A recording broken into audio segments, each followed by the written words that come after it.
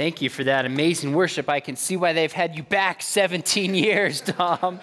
That was awesome. Hey, it's great to be with you here at Hume. Actually, to be honest, it's just good to be with a group of men anywhere coming out of COVID.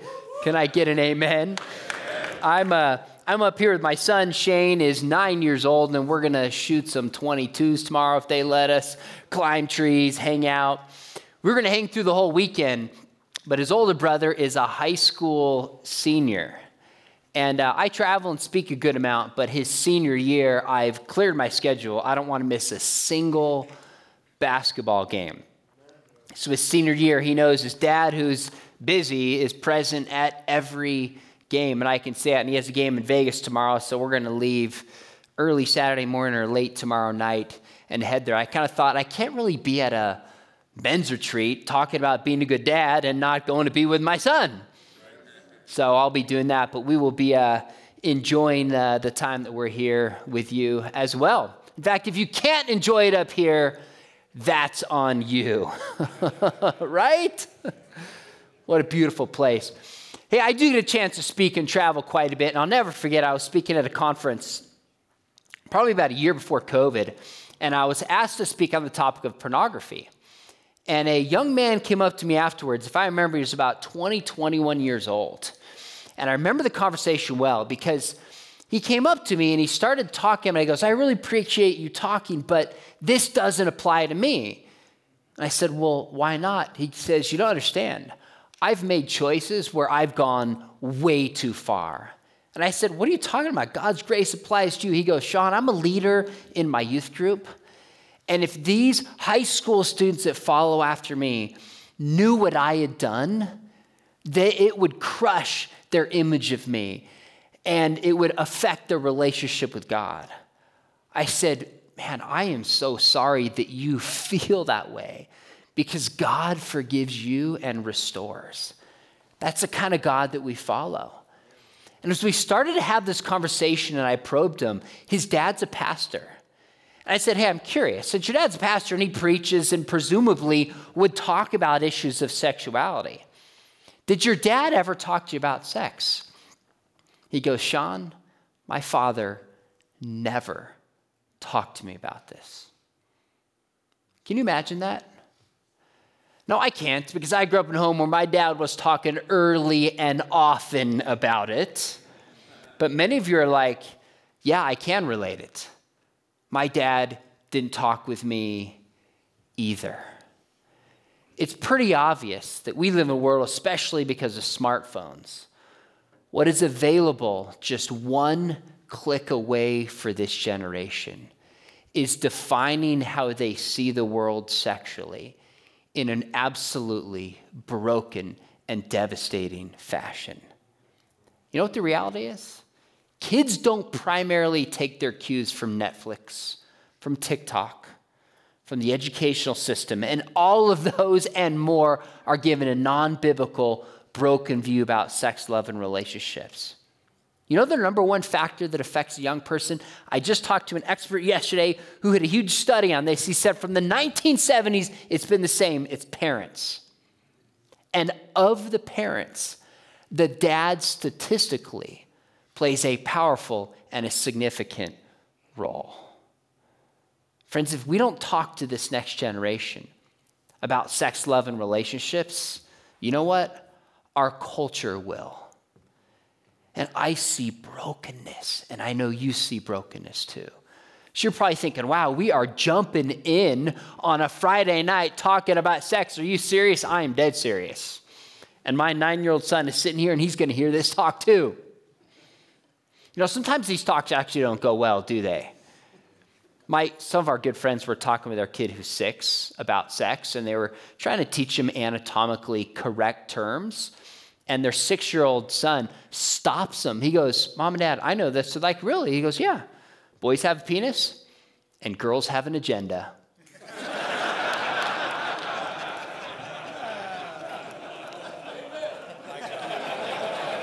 Amen. I knew there's at least one Baptist here. I was like, that kid is wise beyond his years, right? Now, I do know for many of you, the moment we start to talk about this, very quickly to the surface can bubble up regret. I wish I had heard this. I wish I had done that. In fact, I've met some of you before and some of you I don't know. There's probably some of you sitting here right now in serious sexual sin. And here's my message as we start. My message is that freedom is only found in Jesus Christ. Only found in Jesus Christ. One of my favorite stories is Luke 15. The story of the father with two sons. The younger son, the prodigal son, goes out and just lives wild. And we miss this in our culture. But when he says to the father, he says, give me what is my due. You know what he was saying to his dad? Exactly. He was saying, you are dead to me. In an honor-shame society, that was basically the worst thing he could say to his father. You're dead to me. And he left. But I think if you read the story closely, you know the image I get of this father? I think this father stood at the curtains every day and opened up and looked out before anybody else did. You know what he thought? He thought, maybe today is the day my son will come home. That's the heart of the Father for you. And that's the heart of the Father for me. And friends, if we are not willing to experience that in our own life and to talk with this next generation about it, I'm telling you the lies of Satan are going to step in and fill the void. Now, where do we start on a talk like this? Recently, I had a chance to speak in a group of high school students in a classroom. There's about 12 students. These are juniors and seniors in high school at a Christian school. So I went up to the board, and I asked them a simple question. I said, can you give me a definition of freedom? I don't mean political freedom. I said, what does it mean to be a person who's truly free? They talked amongst themselves, and they gave me back the definition that I almost always hear from Christian groups. The answer is, freedom is doing whatever you want without restraint. So if you're free, you do anything you set your heart on, and nobody stops you from doing it. That's what it means to be free. I said, okay. Can you paint a picture of what it looks like for someone to live this life of freedom? The students talked amongst themselves. They came back to me. They said, well, a person alone on an island that could do anything they want to do and nobody would stop them. I said, that's an interesting perception of freedom. I said, let me ask you one more question. If God exists and is real, should that in any way shape the way we think about what it means to be free? They talked amongst themselves. They came back. You know what they said? They said, if God exists, freedom is doing whatever you want without restraint, but now there's consequences. Can you imagine that? All their understanding of God adds to what it means to be free is consequences. Can you see why this generation in a Christian school who thinks that all God wants to do is give them consequences doesn't find the Christian life very compelling? Well, over the next hour with them, I started to unpack that they understood a part of freedom, but not all of freedom. See, there's a negative component to freedom and there's a positive component to freedom. Part of freedom is not being restrained. If you're in jail, your freedom is limited. So there's a part of freedom where we're not restrained, but that's only half. There's also positive freedom. There's not only freedom from, which is negative, there's freedom for, which is positive. So take my smartphone, for example. This was designed for a purpose, wasn't it? You know what it's for by looking at what it was made for or asking the maker. It's not a scuba tank. It's not a waffle maker. It's not a football. You can't snowboard on it. Right? We actually have to understand what it's for and then use it accordingly. And what happens? Then it's set free. See, part of freedom is lack in restraint, but the other part of freedom is understanding what is something made for and then using it accordingly. That's what it means to be free. Now, what amazes me about this is, have you ever realized the first thing Scripture tells us about God? The Bible doesn't first tell us God is holy. It doesn't start by telling us God is righteous or just or loving. What's the first line of the Bible? In the beginning, God. Okay, this is the participatory part of the program. In the beginning, God created. Some of you just can't stop thinking about those little pizza pieces in 65 seconds, right? And you're like, I could have done that. No, you couldn't. And neither could I. I don't want to try anymore. First thing we learn about God in the Bible is God is a creator. So we're told in the beginning, God created. There's a creation of language, a creation of nations, creation of marriage, and a creation of sex. It's when we know what something is for and live accordingly that we're set free. That's why there is no freedom without truth. You can't have freedom without truth. I'm convinced with this generation, one of the biggest lies they're tempted to believe is about freedom. That freedom is doing whatever you want to do. Live your truth. Be true to yourself. To each his own, right? Isn't that what we hear? Oh, that may be your truth, but it's not my truth. As if freedom is living according to whatever feels good to you. Friends, that is not freedom. That is not freedom. Freedom is understanding what something is made for and then living according to its design. So at least there's one Baptist here. Thank you. Now, freedom is knowing what we're designed for, truth, and living accordingly. Then that raises an interesting question. What are we designed for? I think the Bible makes it really clear. Jesus was asked, what's the greatest commandment? What did he say? Love God and love other people. In other words, you and I are made for relationships. We are made for relationships vertically with God and horizontally with others. And when relationships aren't present, we hurt and we suffer. Isn't that one thing we learned from COVID? I mean, thank God for technology that I could Zoom in my class, but staring at a screen is not the same as being present with another person. It's not. In fact, in prison, where's the worst place to be in prison? Solitary confinement when you're alone. You know, hell is described as darkness, which means aloneness. Heaven is described as a city because there's people, and a banquet because there's fellowship.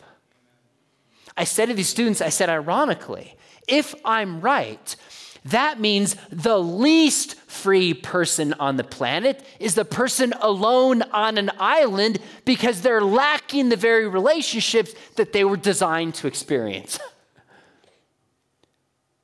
Friends, freedom is only found in relationship. That's what we're made for. So I pushed back the students. I said, by the way, freedom's not doing whatever you want. Is freedom really doing whatever you want?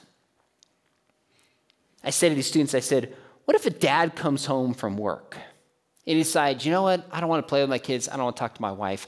I want to go to my den and look at porn for a couple hours because that makes me feel better. That's what I want. If the father does that, is he free? No, he's enslaved. Freedom's not doing what you want because sometimes we can have the wrong wants. Freedom involves cultivating the right wants. You see, freedom's not doing whatever we want. But the second part, they said, freedom's do whatever you want without restraint. I said, actually, I think freedom comes through restraint. I mean, imagine, we got a keyboard up here. Imagine we take person A and person B. Person A goes, you know what, I can walk over to this keyboard and I can pick up, a stick or something, I can bash it and I can wreck it. That would be fun. I could put on TikTok and it would go viral. Person A. Person B goes, oh, wait a minute, I understand the purpose of a keyboard. And I've cultivated the discipline to know how to play it.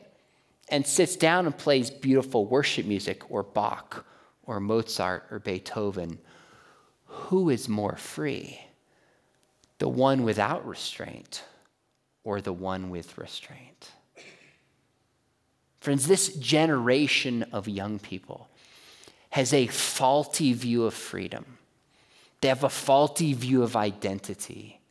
They have a faulty view of God's character.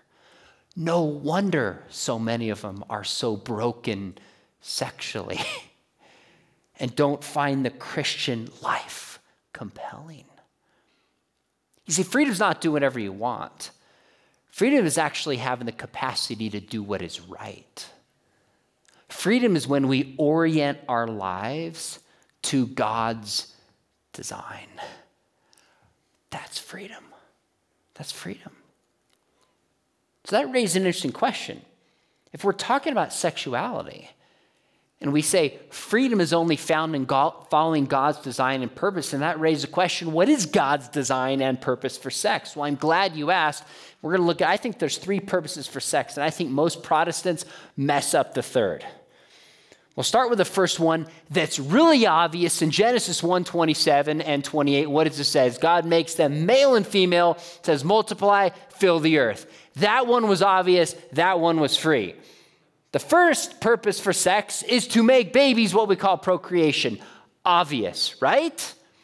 Now, by the way, what's interesting is when you read that passage carefully, is it's a blessing and it's actually a command. I've taught high school over 20 years, at Biola almost a decade, and I've heard complaints about a lot of God's commands. I have never heard a complaint about that one. Not once, and I've heard it all. First purpose of sex, make babies, procreation. That's obvious. But the second one is in Genesis chapter 2. It says, a man shall leave his father and his mother and bond or cling to his wife, and the two shall become one. In other words, the second purpose of sex is for unity, to bond two people together. Now, when I was a kid, when I would hear this, I was like, oh, that's nice. When you're married, I'm sure there's a bond that's there. And then as I studied this in more depth, I started to realize when you get married, there's a financial oneness, there's an emotional oneness, there's a relational oneness, but there's also a biochemical oneness. Did you realize this? In men and women, there's a chemical called oxytocin, but it's particularly strong in women. And it's actually been called the love hormone or the bonding hormone. In other words, when this chemical is released primarily in a woman's body, it creates a feeling of trust and intimacy and closeness. Now, what scientists say is it's released 3 primary times. Number 1, when a woman gives birth, which is painful. So they tell me. When my wife gave birth, I thought my job was like to make her laugh. Oh, man. I learned that one fast. I was like, I am such a rookie. Just shut up and do whatever she says. This will go much better. Well, when a woman is given birth, her body's being flooded with oxytocin. So when the child is born, they'll often put the child right here on her chest because there's this motherly connection. It's been inside of her body for 9 months. The second time is when a woman nurses. When a woman nurses, there's this bodily connection and oneness with this human being. And there's bodies being flooded with oxytocin. You know what the third time is? It's during sexual or romantic touch. In fact, studies even show without touch, if you just look into somebody's eyes lovingly and longingly, you can have this sense of oxytocin that's released that creates a bond. Isn't that powerful and beautiful how God has put the human body together? So you read in Genesis, it's like the two become one. I'm like, oh, that's a nice spiritual idea. And then you realize, oh my goodness, this is a biochemical unity. But this also shows why pornography is so destructive, because it damages the bonding hormone between people. This is partly why Paul says in 1 Corinthians 6, he's like, do not sleep with a prostitute, because you are giving your body and becoming one flesh with someone you are not meant to give that part of yourself to. But we go back to Genesis. Purpose of sex, make babies. The second one is unity, to bond two people together. The third one I think people miss. Are you ready for this? There's a decent chance you haven't heard this. The third reason I think God gives us sex is to foreshadow heaven. Now, let me just stop and be very clear what I don't mean. I might never get invited back. I don't mean in certain religions, if you die in a jihad, you get 70 dark-haired, dark-eyed virgins in heaven. That is not what I mean. Have I been super clear about that? Someone's always going to tweet and say, McDowell said this, then I get canceled. Always happens. Not that bad, but there's always one out there. That's not what I mean. I mean something different. You know, if you go to like the King James translation of the Bible, it'll say Adam knew his wife Eve. Abraham knew his wife Sarah. As a kid, I was like, of course he knew her. They were married. Like, why are they telling us this? Because I didn't get it. But rather than just describing sex, they had sex as a physical act. You see, in our Western culture, we tend to reduce sex down just to physical. It's a reductionistic view.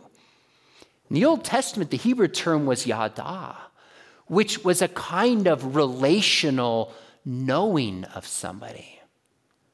You see, from the beginning, God intended that sex would be a way of knowing somebody intimately. Now, I'm not saying sex is always intimate.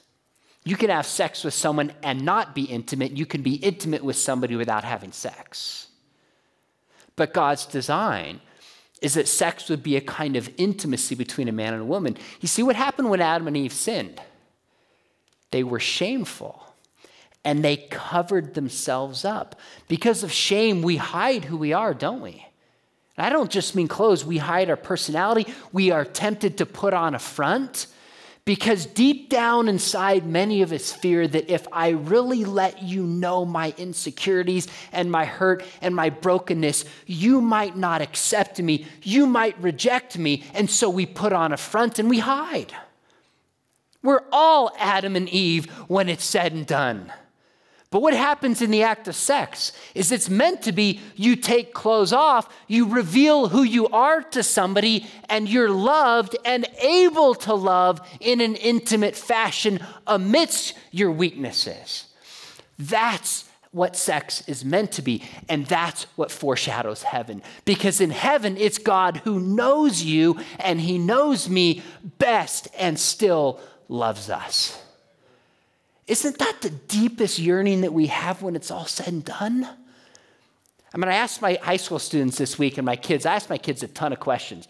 I said, would you rather be rich but have broken relationships, or struggle financially but have rich relationships? And all of them said, relationships make life meaningful. Friends, that's God's design for sex. Make babies unity, but second, to foreshadow heaven where we can truly know one another without wearing a mask or barriers. To know and be known. Do you know why this matters? Because if Satan can twist our view of sex, he can twist our view of heaven.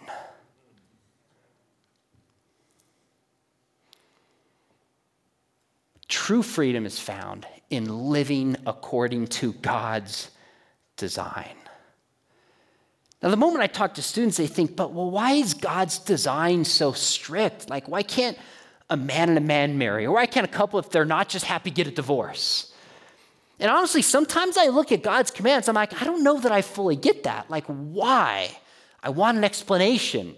Yes, I was that kid growing up. I was like, why? I wanted to know. Hence, I'm a professor. It's part of my job. Why? Well, let's go back again to the garden. Have you ever wondered why God gave the particular first command that he gave? I mean, honestly, why the command not to eat the fruit? I mean, why didn't God just say, Adam, don't murder Eve? That's it. And you might be thinking, what about Cain and Abel? That was sibling rivalry, and Eve was the only other human being for a while. Wouldn't that have been easier? Adam just don't murder her. He's like, shh, got this, check, and then we could have been fine. Why did God say not to eat fruit? And by the way, what is fruit meant to be used as? Food. It's meant to be eaten. And God puts it in the middle of the garden. And if you actually read Genesis 3 closely, it's like it looked good and it felt good and appealed to the senses. It's like Genesis wants to make us really understand this was a real temptation. So in some ways, if we're honest, doesn't it feel like God is setting them up for failure? I mean, he could have given them a simple, obvious, intuitive command. For some reason, not long ago, it hit me why God did this. You know why? Because if the infinite is going to be in relationship with the finite, if the creator is going to be in relationship with the created, if the eternal is going to be in relationship with the temporal, there's going to have to be a moment where we don't understand and things don't make sense. And yet we choose to trust God anyways. It's about trust. God is saying this whole garden is yours. You might not understand why I'm telling you not to eat this fruit, but I do. The question is, will you trust me that I'm good? And I'm telling you, this is what it all boils down to for you, and it boils down to me. Do we really, in our heart of hearts, believe that God is good? Do we? I do. Amen. Thank you, brother. That's the question. Because you know what's interesting? I teach apologetics. So sometimes I wonder, I'm like, why didn't Satan try to convince Adam and Eve that God wasn't real? Notice he doesn't show up and say, you were dreaming, God doesn't exist. He doesn't question the existence of God. He questions the goodness of God. God is keeping something from you. God is a cosmic killjoy. That is the exact same voice we hear today, isn't it? Man, that's an antiquated book 2,000 plus years ago. That has no relevance for your life today. That's a bunch of rules trying to restrain your fun and keeping you from being free. And God is saying, no, it's actually in my commands, if you will trust me, that will set you free. That's the question. That's why the scripture says, not only does God do good, but Psalm 105 says God is good. He is good. God is good. And his commands flow from his good character. That's why in Psalm 19, David says he rejoices in the law of the Lord. So in Deuteronomy chapter 10, Moses says, what does God require of you but to love the Lord God with your heart, your soul, and your mind, and strength, and follow his commandments, which are given for your good. Some of you might recognize the name Josh McDowell. My father is 82 years old. He's written over 150 books and spoken, I believe, at over 1,200 universities. Lived a pretty remarkable life just following the Lord. I honestly look at my dad as like a modern day Paul. He's my hero. I love my dad. And one of the best lessons my dad gave me that I hope I'm passing on to my kids is that God's commands are not negative. God's commands are for our flourishing and to protect us and to provide for us. We've got a generation of young people who think God is just restraining and keeping them from all the fun, and it's up to you and me to say, no, God's commands are good. God's commands will set you free if you follow them and if you trust them. Now, it's one thing to point to Scripture, but one thing I try to do, especially with young people, is I try to show something that's scripturally true, translate it to what they think is real life, and make a connection so they get it. Now, ideally, we shouldn't have to do that. If the Bible says it, that does settle it, and I do believe it. But sometimes we've got to work a little harder to make this sink in. So I was trying to make this point with a group of high school students, and I went to the board. I said, okay, I want you to understand that God's commands are for our good. And I wrote down, what would happen if everybody actually lived out God's design for sex and marriage? Would the world be better? Would it be the same? Or would it be worse? Have you ever actually thought about that? What would the world be like if everybody embraced and lived the sexual ethic of Jesus? Isn't that an interesting question? Now, before we go any further, we have to actually define what we mean by the sexual ethic of Jesus. I think very simply, Jesus said there's two equally God-honoring ways to live in relationship. One is singleness, and second is marriage. Both are equally God-honoring ways to live in relationship. But marriage is one man, one woman, one flesh, one lifetime. That's how Scripture defines marriage. So the sexual ethic of Jesus, one God-honoring way is singleness, and if you're single, to not be sexually immoral at all. If you're married, your sexuality is expressed with your spouse of the opposite sex who you become one flesh of for one lifetime. So I asked these students, and I went to the board, I said, what would the world be like if people actually lived the sexual ethic of Jesus? And slowly, one student said, well, I guess there'd be no divorce. I said, you're right. Another student said, I guess there'd be no sex abuse. I said, you're right. Another student said there'd be no crude sexual humor. I said, you're right. Another student said there'd be no sexually transmitted diseases. I said, you're right. Another student said there'd be no abortion. And I said, you're right. Another student said there'd be no dads leaving their older wives for a younger trophy wife. I said, you're right. Now you tell me, is a world without crude sexual humor, sexual abuse, abortion, sexually transmitted diseases, and deadbeat dads better or worse? And they understood exactly that the commands of Jesus are to set us free. Yet the reality is, men, our kids, our grandkids, the kids in our church and our neighborhood, they're getting non-stop messages that fly in the face of God's design for sex.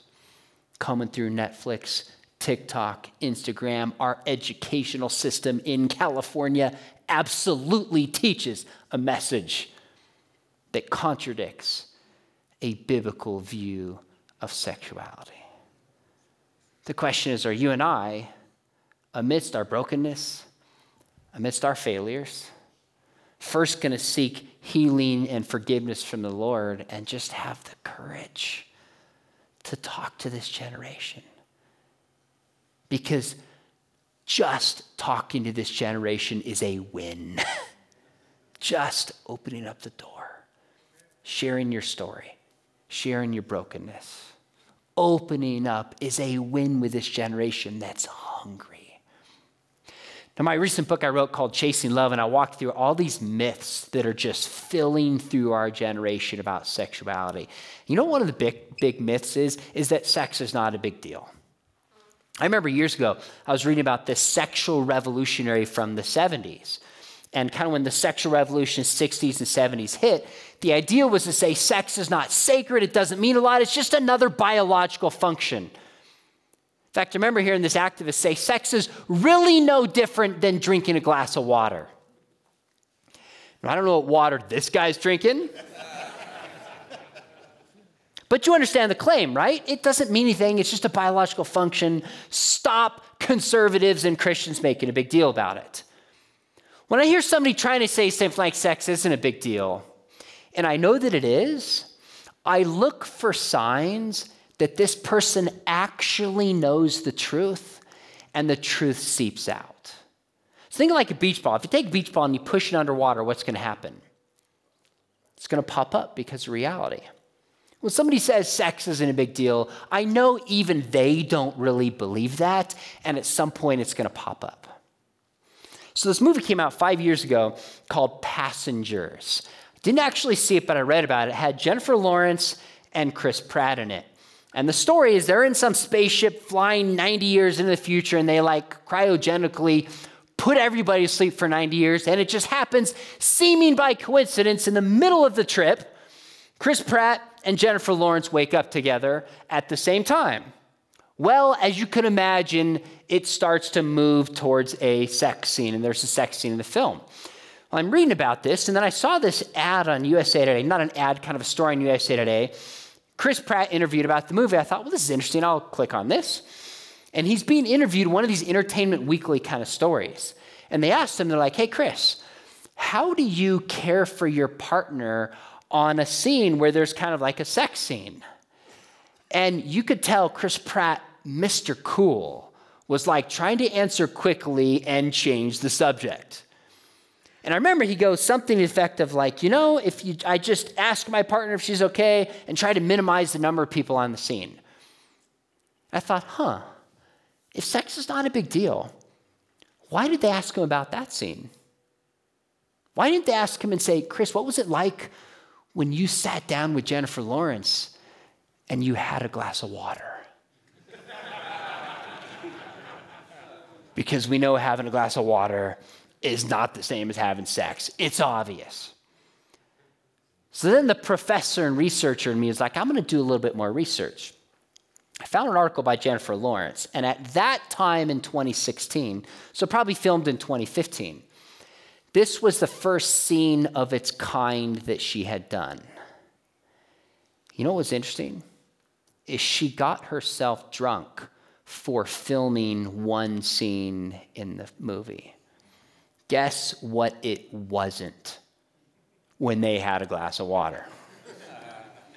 But then, and I document this in my book, I could send you the article. She said the night before filming that scene, she called her mom and said, Mom, I've never felt so vulnerable in my life. Can you just tell me that everything is going to be okay? Don't tell me that sex doesn't mean anything. We know it does. Now, the other mistake, one mistake is to say it means nothing. The other mistake is to say it means everything. Friends, Jesus was single. Paul was single. My single friends tell me, they're like, Sean, we can live without sex, but we can't live without intimacy and real relationships because that's what we're designed for. If I may, let me leave you with 3 stories. You're thinking, okay, all right, true freedom is living according to God's design for sex. God forgives us from our past. Here's the 3 purposes for sex. Here's the myth. What do I do with this? 3 stories that might illustrate practical ways you can do this. My son is 17 years old, my oldest. When he was 14 and a half, this movie, Bohemian Rhapsody, came out about the rock band. Oh, now you participate because it's about Queen. I get it. It's about the rock band Queen. And he came to me, he was PG-13. He goes, Dad, will you take me to see this? He's 14 and a half, movie's PG-13. I knew it was going to have some objectionable ideas in it, but I thought, you know what? Son, here's what I'll do. I said, I'll take you and a friend whose parents are cool with this. We'll go to the movie. If, when we're done, here's all I ask. I'll pay for everything. He said, we come back and just sit down at the dinner table. I just want to talk to you about it and hear what you think. He goes, sure. So took him and a friend, bought him popcorn, and went to the movies. $120 later, we're driving home, and we walk inside. My son goes, okay, Dad, let's talk about it. We sat down. For 30 minutes, I didn't lecture him. I said, hey, buddy, did you like the film? Yeah, what was your favorite scene? He goes, this. I said, as Christians, is there anything in this movie we found redemptive that we can celebrate? I said, as Christians, is there anything that should give us pause?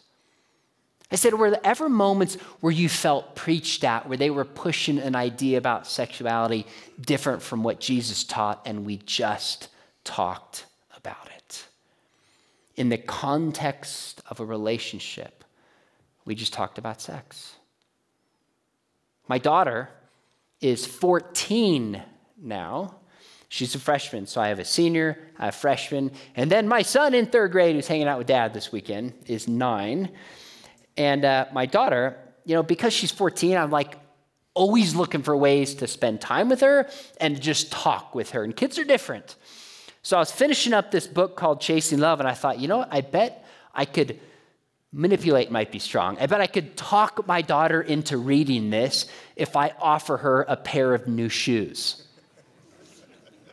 So I went to her, I was like, hey, Shauna, I got a deal for you. You know your dad wrote this book. I could really use the feedback of a teenager, right? Milking it. I said, would you be willing to read it? And then if you just go out to coffee with me and we talk about it for an hour, hour and a half, I'll go buy you a pair of shoes. She looks at me, she goes, there's an outlet down the street where you can get 2 for the price of 1. Is that okay? I said, you can get 3 for the price of 1. She goes, okay. Read the whole book. Took my daughter at the time, I think she was 13. Now she's 14. We went out. We sat down at the local coffee shop. You know, $5 on a coffee and donut. Actually, it was Starbucks. $8. And we just talked about God's design for sex and dating and how far is too far. Friends, it's relationships and it's conversations. My son here, who's 9, he'll remember this. We were driving home about 6 months ago, and my daughter was sharing what she learned in class, and she mentioned abortion. And you remember this? Shane goes, Dad, what's abortion? I'm thinking, okay, how do I explain to my then 8-year-old son what abortion is? Now, a lot of people would say, hey, don't ask, it's not a big deal, or they'd push it away. When I hear that, I'm thinking this is an opportunity. But I'm also thinking, I've got to explain this in a way where I give him enough information, but not too much. My wife errs on the side of giving too little. I probably err on the side of giving too much. There's a good balance in the middle, typically more towards my wife's side, if I'm going to be totally honest. And so as best I remember, I said, well, sometimes women are pregnant and they decide they don't want to keep the baby. He goes, well, Dad, why would a woman decide that? I said, well, there's a lot of reasons. I said, many women actually really don't want to have an abortion. They feel like it's their only option. They feel like they're trapped. So we should have compassion for a woman who does this. He's like, how do they do an abortion? Now I'm thinking, okay, I've got to really explain this one well. But this was a conversation with my son. I've studied passing on the faith to the next generation for years. You know what we see with kids, with grandkids, with nephews, with young people in the church? It's most through relationships. It's spending time. It's being together. It's being willing to listen and being willing to have conversations.